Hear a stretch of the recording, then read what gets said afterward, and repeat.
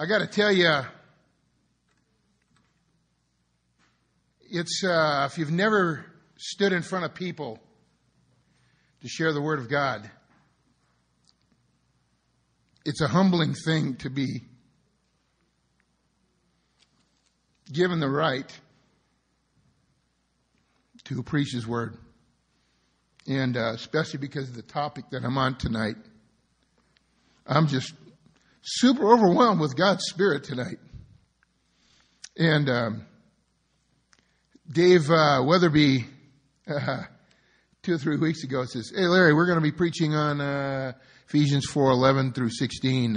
You seem to have some expertise in this. Can you preach on this?" "Oh, great. I don't have one on demons this time." That's usually what they give me. "Oh, spiritual warfare, demons, let's give that one to Larry."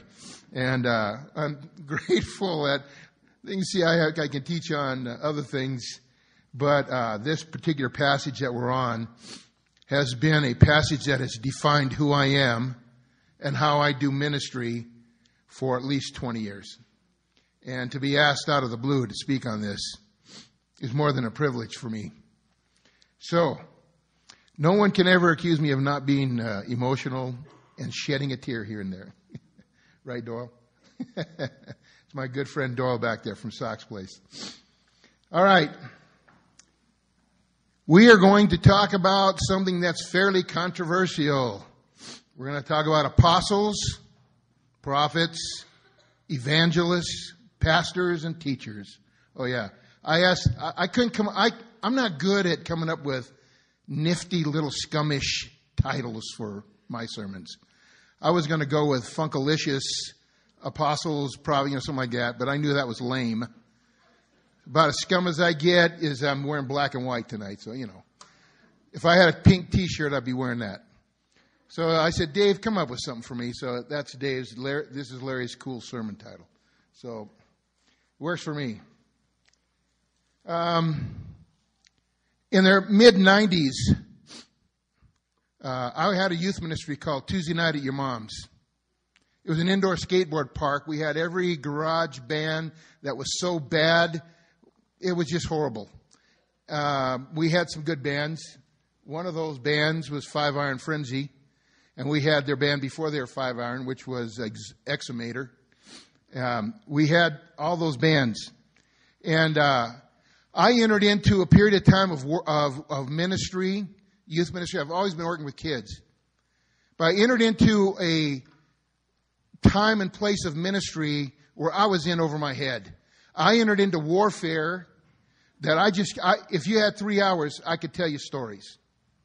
It came with the kids, and it came in the geographic location where I was at. And I realized I needed something more. And I realized that if I was going to do this job and do it well, that there was something that I was missing.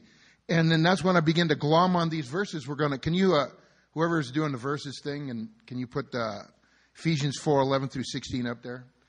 It's unmanned. All right. They're not up there. I knew this passage about apostles, prophets, evangelists, pastors, and teachers. I knew it held something for me, but I didn't know what. So in the mid-90s, I began to wrestle with that whole passage. And everywhere else, it talked about apostles and prophets. I knew there was something real about that. I knew it was talking about authority. I already knew about pastors and teachers and evangelists. I was an evangelist. I was doing evangelism. But apostles and prophets, it's like, you don't go there because they don't exist anymore. That's part of the theology, especially if you go to Dallas Seminary. And then in about 2004, a friend of mine, Don, and I began to be really serious about what is this apostles, prophets, this thing that they call in charismatic Christianity the fivefold ministry. Apostles, prophets, evangelists, pastors, and teachers. What is this crazy thing? And we began to kick that around, and we began to ask the Lord to show us what that really meant and what it meant for those gifts. You got something for me, Cheryl? Oh, thanks. I forgot, in case, I got to be like the preachers, got the little white rag. Because I might work up a sweat. So I really began to look at that and ask God, what does that look like? And me and my friend Don and a bunch of other guys began to pray, and we sought the Lord, and we read and looked at Scripture, and we realized these are controversial because in the church, generally, they say the last three exist. Pastors, teachers, evangelists, yeah, but there are no more apostles and no more prophets. That's kind of funny. That's kind of like a little cut and paste thing. Oh, we don't like that. I don't understand that. We've got people acting weird with those titles, so we'll snip that one out. And the other thing is that we saw also, and a lot of you guys have seen this too, guys you see on TV and people that are self-appointed prophets and apostles and pastors that got the title, they wear the name badge, and they got, the shows. And we've seen plenty in the Denver, Colorado Springs, Boulder area, people called apostles and prophets and pastors and evangelists who have just totally messed everything up. They've pooped in our own backyard and made a giant mess. And so we have a tendency to throw the baby out with the bathwater. Well, they messed up, so those gifts must not be real. The other thing is people didn't know that much about it. I mean, how do you explain an apostle other than a church planter? Now, how do you explain a prophet? Ooh, how dare somebody call themselves a prophet? That would be just too much. So I really wanted to know the truth about that. And so I guess I'm starting off my message by saying, my conviction is all five of those gifts exist. And I can point to people in this room that I know have some of these gifts that people say aren't real. I know there are some apostles in this room. I looked at my friend over there. I know there's some prophets in this room. I just looked at my other friend. And I know there are people in this room, and that no longer it's scum. There were prophets because I'm a prophet, and God put us together, and I help them clean themselves up and start using that prophet gift. I know that those gifts are real. And the thing is those gifts are people. They're not skills, they're not abilities, they're not supernatural manifestations. They're people, they're gifts. That word in the Greek, gift, means a present. We've got presents in this room. It's like Christmas. And I think we should open all of them. We're used to pastors, teachers, and evangelists. We're comfortable with that. As a matter of fact, the American Christianity, Western Christianity, is based on the pastoral system. But in reality, there's five. And I've seen all five work together. And it's a beautiful thing. So we're going to read, go back to the scripture. We're going to read. See, here's kind of thing I think. If it's in the Bible, we should believe it's true, eh? If the Bible's going to talk about it, we should probably believe that it's true. So it says up here, and he himself gave some to be apostles, some prophets, some evangelists, some pastors and teachers, for the equipping of the saints, for the work of the ministry, for the edifying of the body of Christ, till we all come to the unity of the faith and the knowledge of the Son of God, to a perfect man, to the measure of the stature of the fullness of Christ, that we should no longer be children tossed to and fro, carried about with every wind of doctrine by trickery of men. Anybody ever seen any of those guys? I have. Trickery of men, in the cunning craftiness of deceitful plotting, but speaking the truth in love, may grow up in all things into him who is the head, Christ, from whom the whole body joined and knit together by what every joint supplies, according to the effective working by which every part does its share, causes growth of the body for the edifying or building of itself up in love. So you look at the whole chapter, Ephesians 4, 1 through 16, and it's like there's this sea of verses, like a giant ocean of verses on unity. And right in the middle of it, Paul plops an island. An island pops up. And it's like it's out of place. Where did that come from? It has nothing to do with this whole section on unity, because all the verses from 1 through 16 are about unity. I think it's verses 1 through 6 are about what we're unified in. We are unified in one God, one Father, one Lord, one baptism, one faith.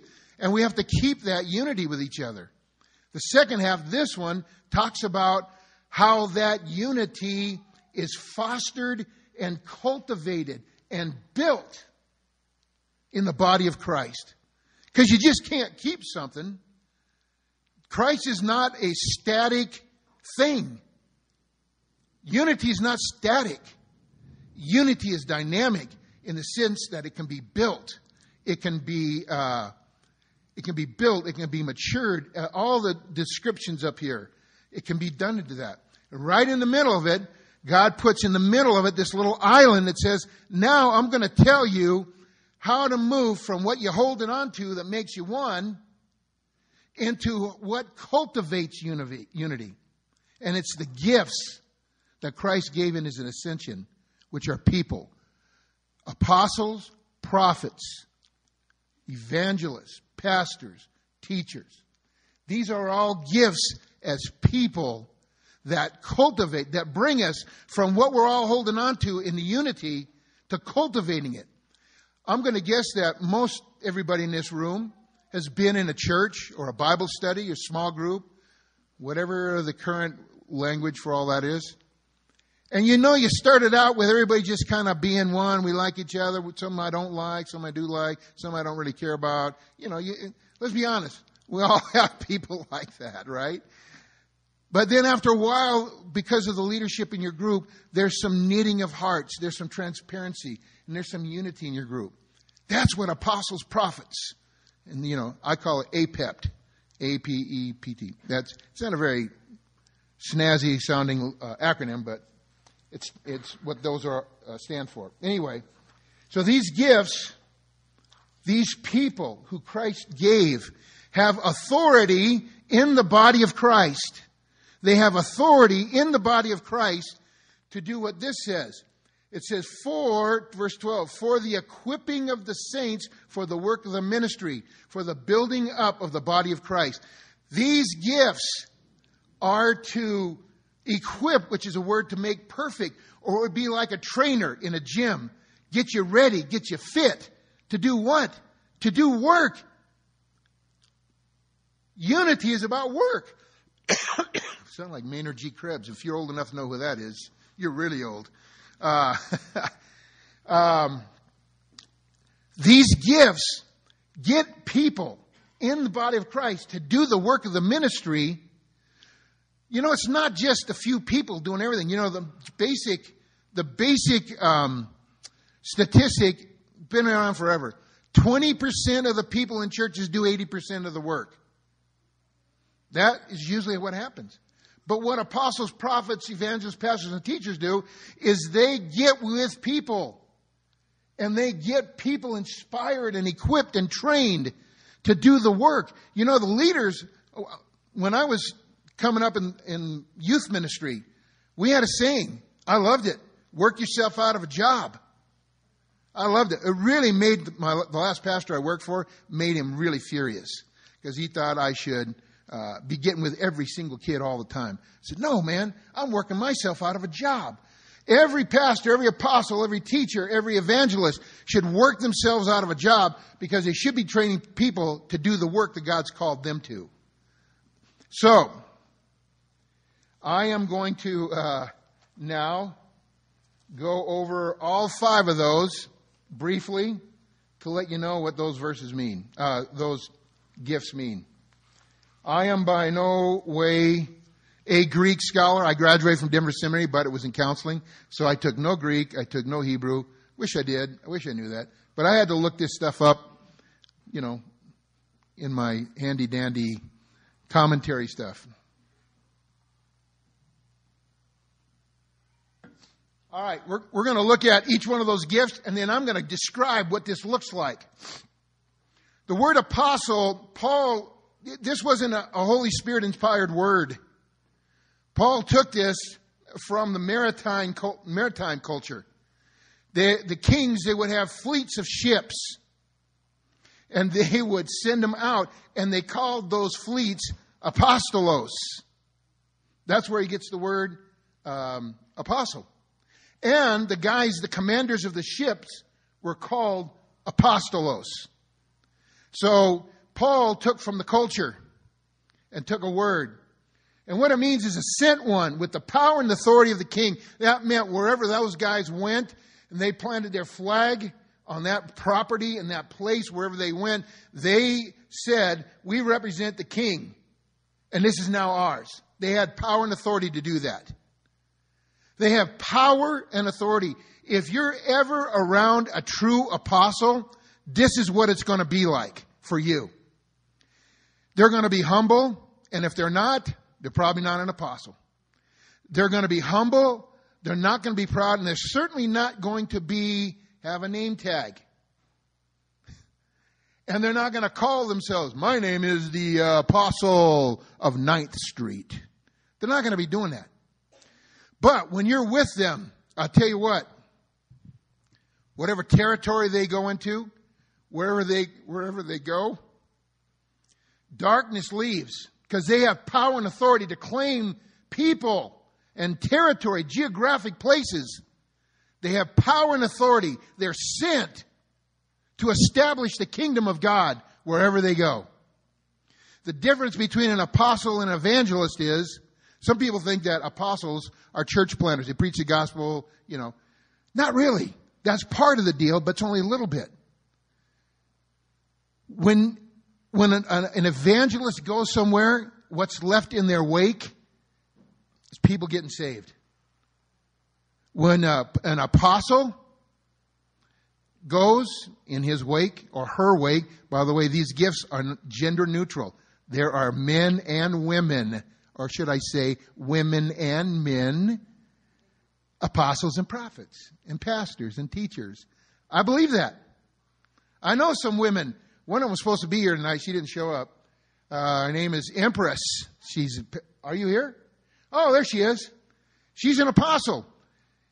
I very rarely leave her office when I go talk to her where I don't call my wife or my friend Don and go, what just happened to me? I just had an encounter with Christ, and whatever I was struggling with, it all left. She's a pastor of El Shaddai Church Ministries. That's what will happen with an apostle. They leave churches in their wake. They leave ministries in their wake. Evangelists leave converted people. Apostles leave churches and ministries. I know a lot of apostles. He's going to kill me. My friend Doyle back there runs Sock's Place. He's an apostle. Where he's at, there was darkness. Now, because he's been there, I don't know how many years, there's less darkness. Tons of kids know Jesus. And things have happened where he's at. That's an apostle. They're an ambassador, a representative. Now, go to the next slide, the one where, and we'll come back to that. Look at this, Acts 15, 1 through 2 and verse 6. I'm just going to skim through it. Basically, what this verse says, these three verses say, is this is another function of an apostle. Sorry, I got ahead of myself. So apostles plant churches. They do that. But they are sent, and they're just like a bullet shot out of a gun. But the other things they do is, in these verses, is you can skim through that, verses 1 and 2 and 6. There was a problem. There were some Jewish guys that were saying you had to be circumcised to be saved. And so Paul and Barnabas was another apostle. There wasn't just the 12 and Paul. There were other apostles. Well, Paul and Barnabas were sent to the apostles, it says there. Now the apostles and elders came together to consider this matter. Verse 6 down there. They had to go and take this issue of the truth. They had to go to the apostles and let the apostles come to decision for the rest of the body of Christ, all the other churches. It's one of the functions of an apostle, is to take care of and watch over the truth of the gospel in the body of Christ. You'll know people like that. You see people that hold large conferences and tons of people go there. These guys, tons of churches go there. These guys, a lot of these guys, and women. When I say guys, by the way, this is communication clarification. Guys, for me, is a general term for men and women. My brain just doesn't think that detailed. But they will hold the body of Christ in the word of the truth. And that's their job. I know men. Okay, so I'm kind of name dropping tonight here. But, Mike, one of our pastors here, founding pastor. Now, not a lot of people maybe know this, but Mike's an apostle. I know he is. And I watched him when there was a pastor in town here who was really blowing out really badly and causing a lot of trouble. Mike headed up a whole bunch of pastors in town to confront this guy because this person was not standing in the truth. And Mike took the initiative to get everybody together, as many people as possible, to confront this and to take care of this. That's what apostles do. Another thing is in Ephesians 2:28 through 22. If you look at that, especially verse 21. Is that right? No. For some reason, that didn't get up there right. In verse 20 through 22 in Ephesians 2, it says that the church, it talks about two foundations. This talks about the foundation being Christ, talks about another foundation being laid by apostles and prophets. If you want to have a good foundation in your church, get an apostle and a prophet to invest, because they lay the foundation that stays. And then verse 6:4, Acts 6:4, it says, "But we will give ourselves continually to prayer and to the ministry of the word." One of the things apostles need to do, some apostles, they don't handle all the details of the church or the ministry. They're given to the word and prayer because it's their job to do that. And so apostles don't just plant churches. These are some examples of other things apostles do. Now, prophets, the word for prophet, there you go, is the word prophemi. And I'm sure I didn't pronounce that right. Pro means before, femi, whatever. To declare, to say. What it means is a spokesman that gets direct messages from God and gives them to people and to groups. I know one sister in the Lord who's very much a strong prophet. She's been invited to governments. I know a couple of young ladies who have been invited to governments. And government leaders in foreign countries consult them and say, is God saying something to us? Or they will go to them and give them words of warning. That's not an unusual thing. Now, in our culture, I will say this. It's been given a bad name. I see people nodding their head. I can't even tell you how many prophecies I've get. I think it was 1991, there was a prophecy from a YWAM guy that there was an earthquake and then we were going to move into, you better be buying stuff for your basement, blah, blah, blah. It came and went, nothing. I had a friend of mine said, oh, I saw there was an earthquake. It was like deep, deep within the bowels. It registered like 0.007. I'm like, really? But it doesn't mean you can't throw the baby out with the bathwater. There are some people that are prophets that can give words. There was one guy, and I didn't get the scripture for it, but in the New Testament, a guy named Agabus.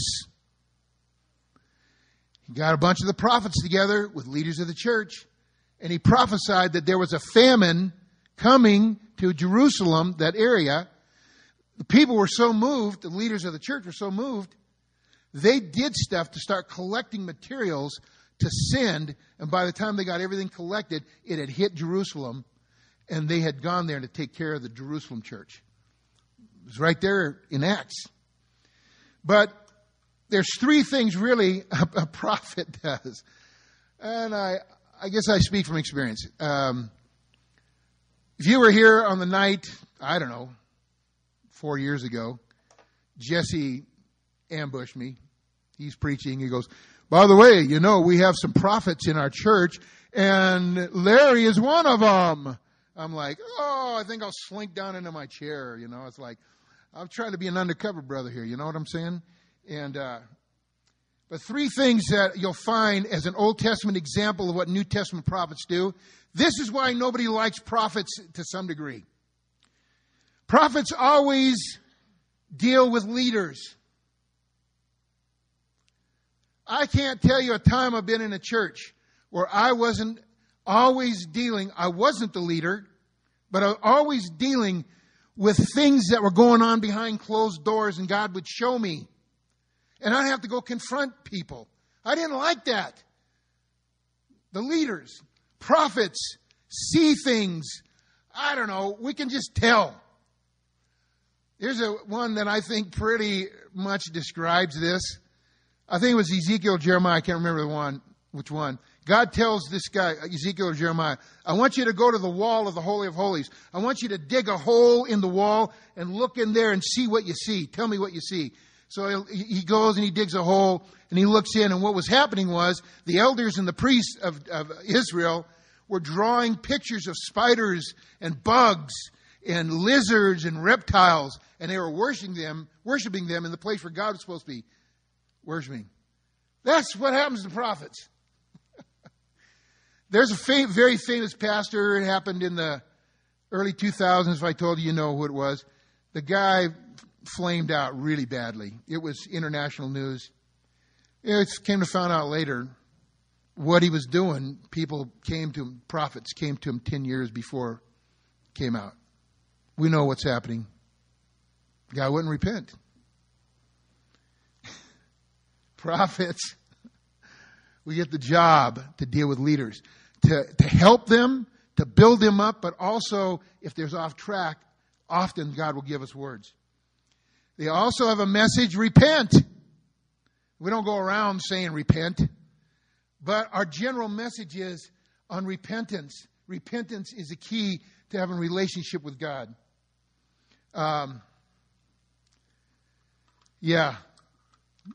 Prophets oftentimes just are not very popular.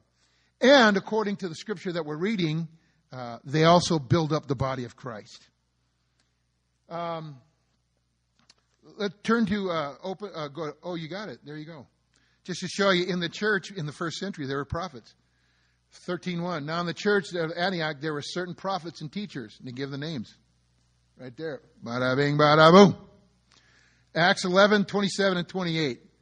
And in these days, prophets came from Jerusalem to Antioch. Then one of them, named Agabus, stood up, showed by the Spirit that there was going to be a great famine throughout all the world, which also happened in the days of Claudius Caesar. Prophets came. There was Agabus. He was mentioned there. And then in Acts 15:32, now Judas and Silas themselves, being prophets, also exhorted and strengthened the brethren with many words. So prophets don't always have the bad job of, repent, challenging leaders. Will also build up and strengthen and encourage the body of Christ. And that's actually one of my favorite things to do. The word pastor is the Greek word, I don't know how to say it, Poimen? Poimen. Sounds like somebody's last name. This is Arthur Poimen. I'd like to introduce Arthur Poimen to you. It's like, sorry, a little humor. Didn't go very far. All right. Basic meaning is that of a shepherd who protects. It's a Greek word for the guys that are out in the field with the sheep and the goats. And the root word is P-E-H, which means to protect. Pastors love to protect and take care of the sheep. When you're around a pastor, man, you just feel loved, schmoozed. How you doing? You're paying your rent. You're loving your wife. You're getting in the Word. They love that. They'll take care of the sheep.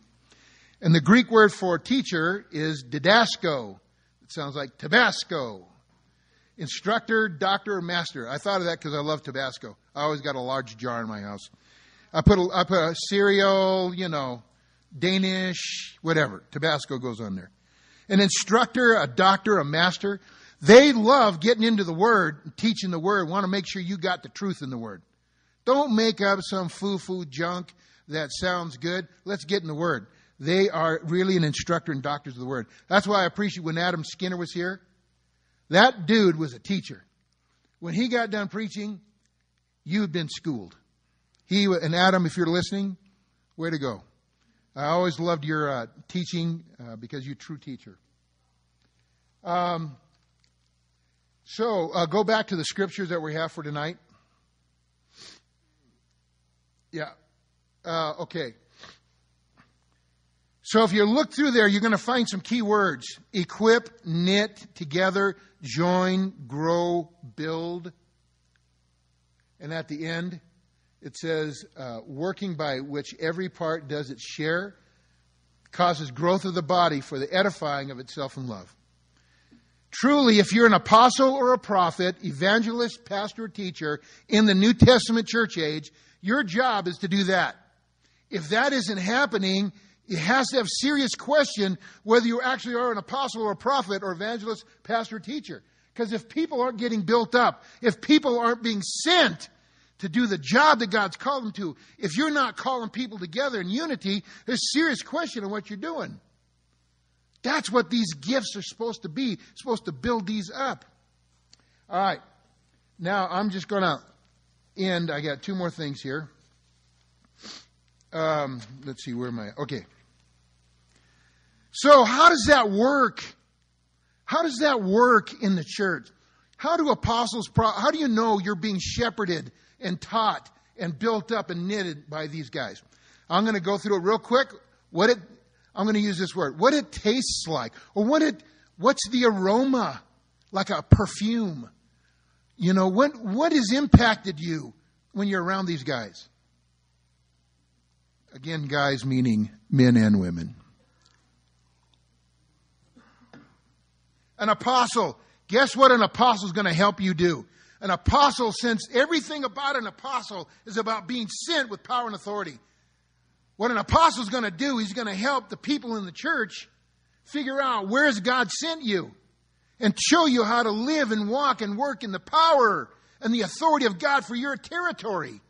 Where do you work? You work at a hospital? You work at the 7-Eleven? Are you a garbage man? Are you a teacher? Are you a wife at home with your children? Are you an accountant? I know that after listening to some apostles, I would say apostles now, everywhere I go, of course I don't work in a place now, I'm kind of out everywhere. I would go, the first thing I would do is I'd get to know everybody there. I'd see who the bosses were. I'd see what the layout of the place is. Then I'd start praying for people. I say, Lord, who do you want me to talk to? I said, Lord, this place that I work at right here, this office, is mine. Because I represent you. Now, I did my job. I worked hard. I earned my wage. I didn't waste company time by preaching the gospel. I didn't get paid for preaching the gospel. But I would pray under my breath on my breaks. I would walk around the place, and I learned how to be sent and have power and authority to do what I was supposed to do. These guys, these women and men built me up to such an extent I knew how to do that. Before you know it, after a while, I'm preaching the gospel. I'm asking the Lord, who can I share? One guy I worked at a number of years ago, I bought him a Bible and gave it to him for Christmas because I just knew that's what the Lord wanted me to do. I don't know if the guy ever read it, but that guy's got a copy of the Word of God.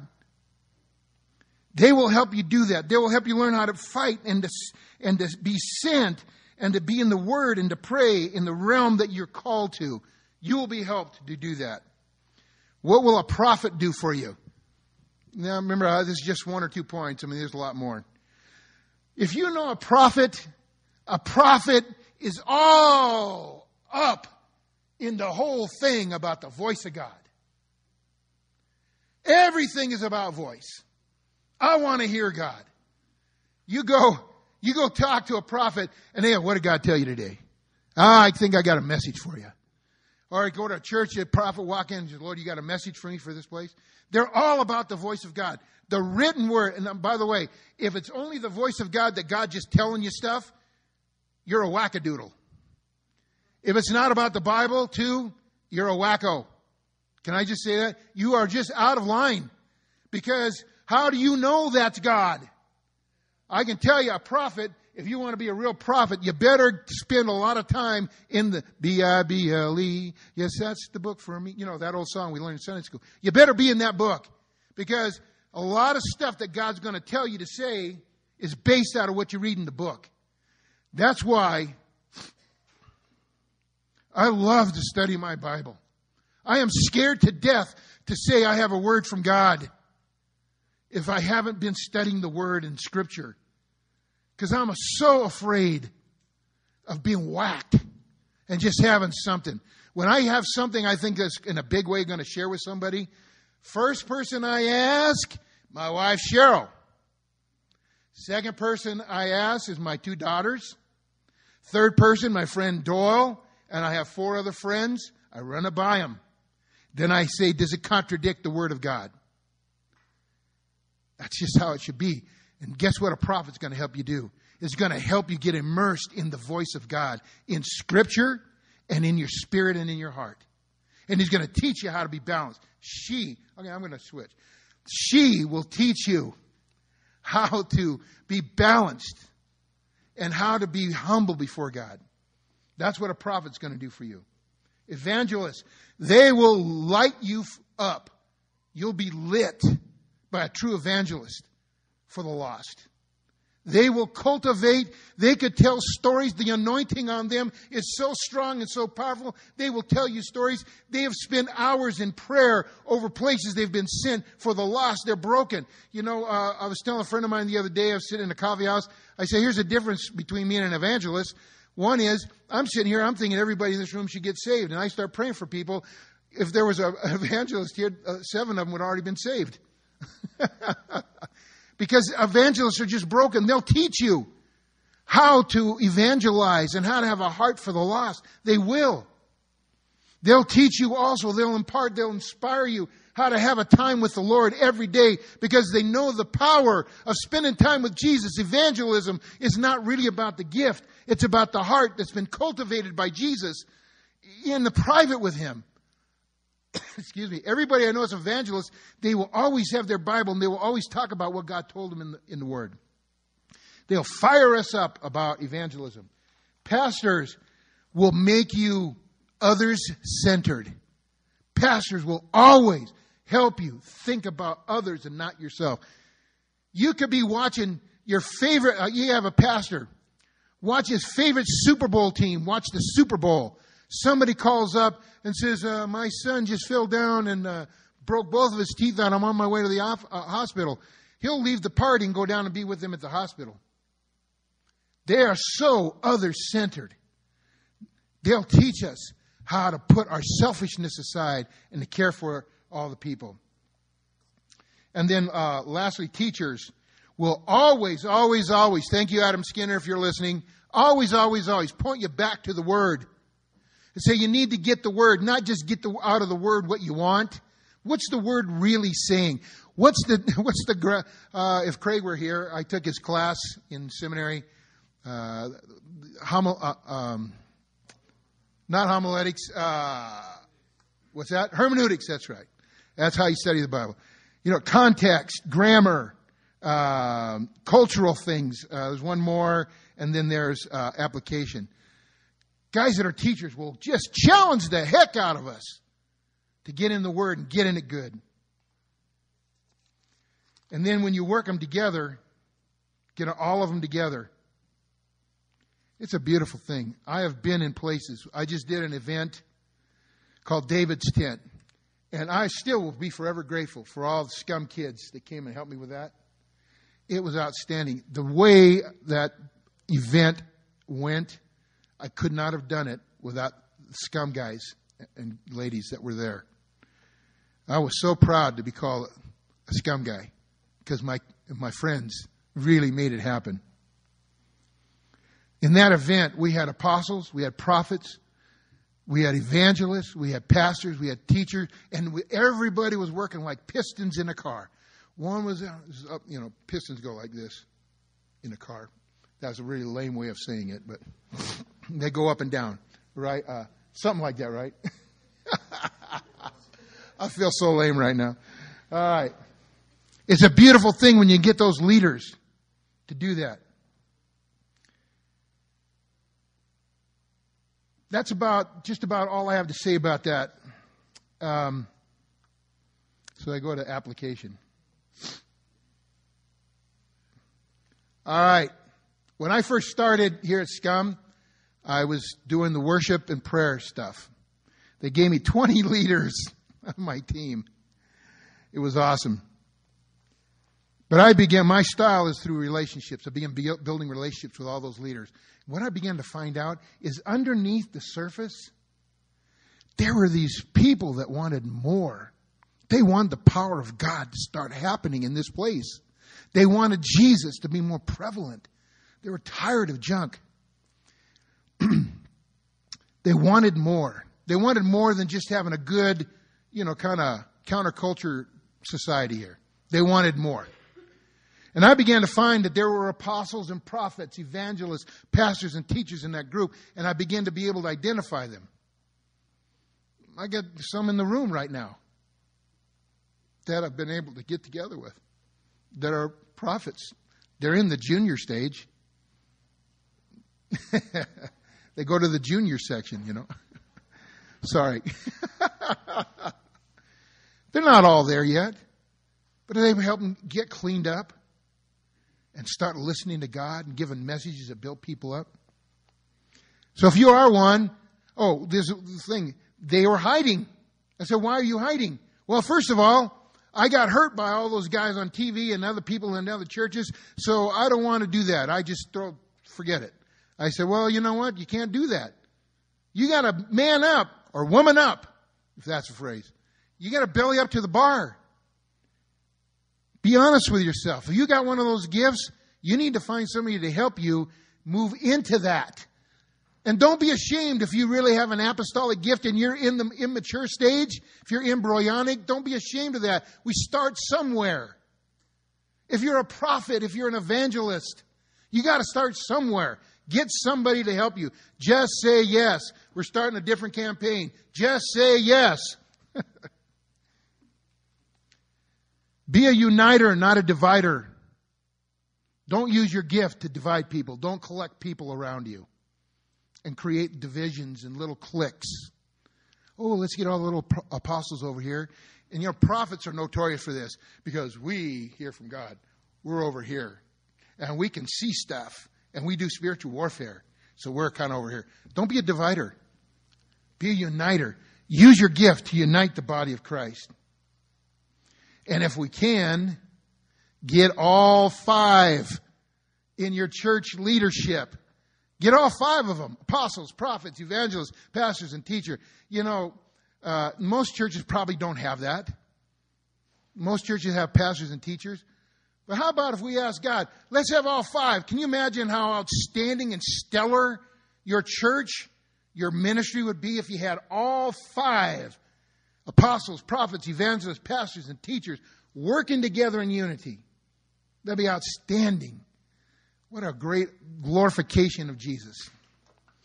Well, that's it. That's my message. One of the things that this has done for me is I've known all this stuff and felt convicted about it, but I never taught it.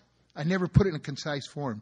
This week was a struggle because I had to put it all down, nice, neat form, so I could say it in a way that hopefully you guys weren't able to understand what I was saying. So that's it. I have no easy way of closing this out. Thank you.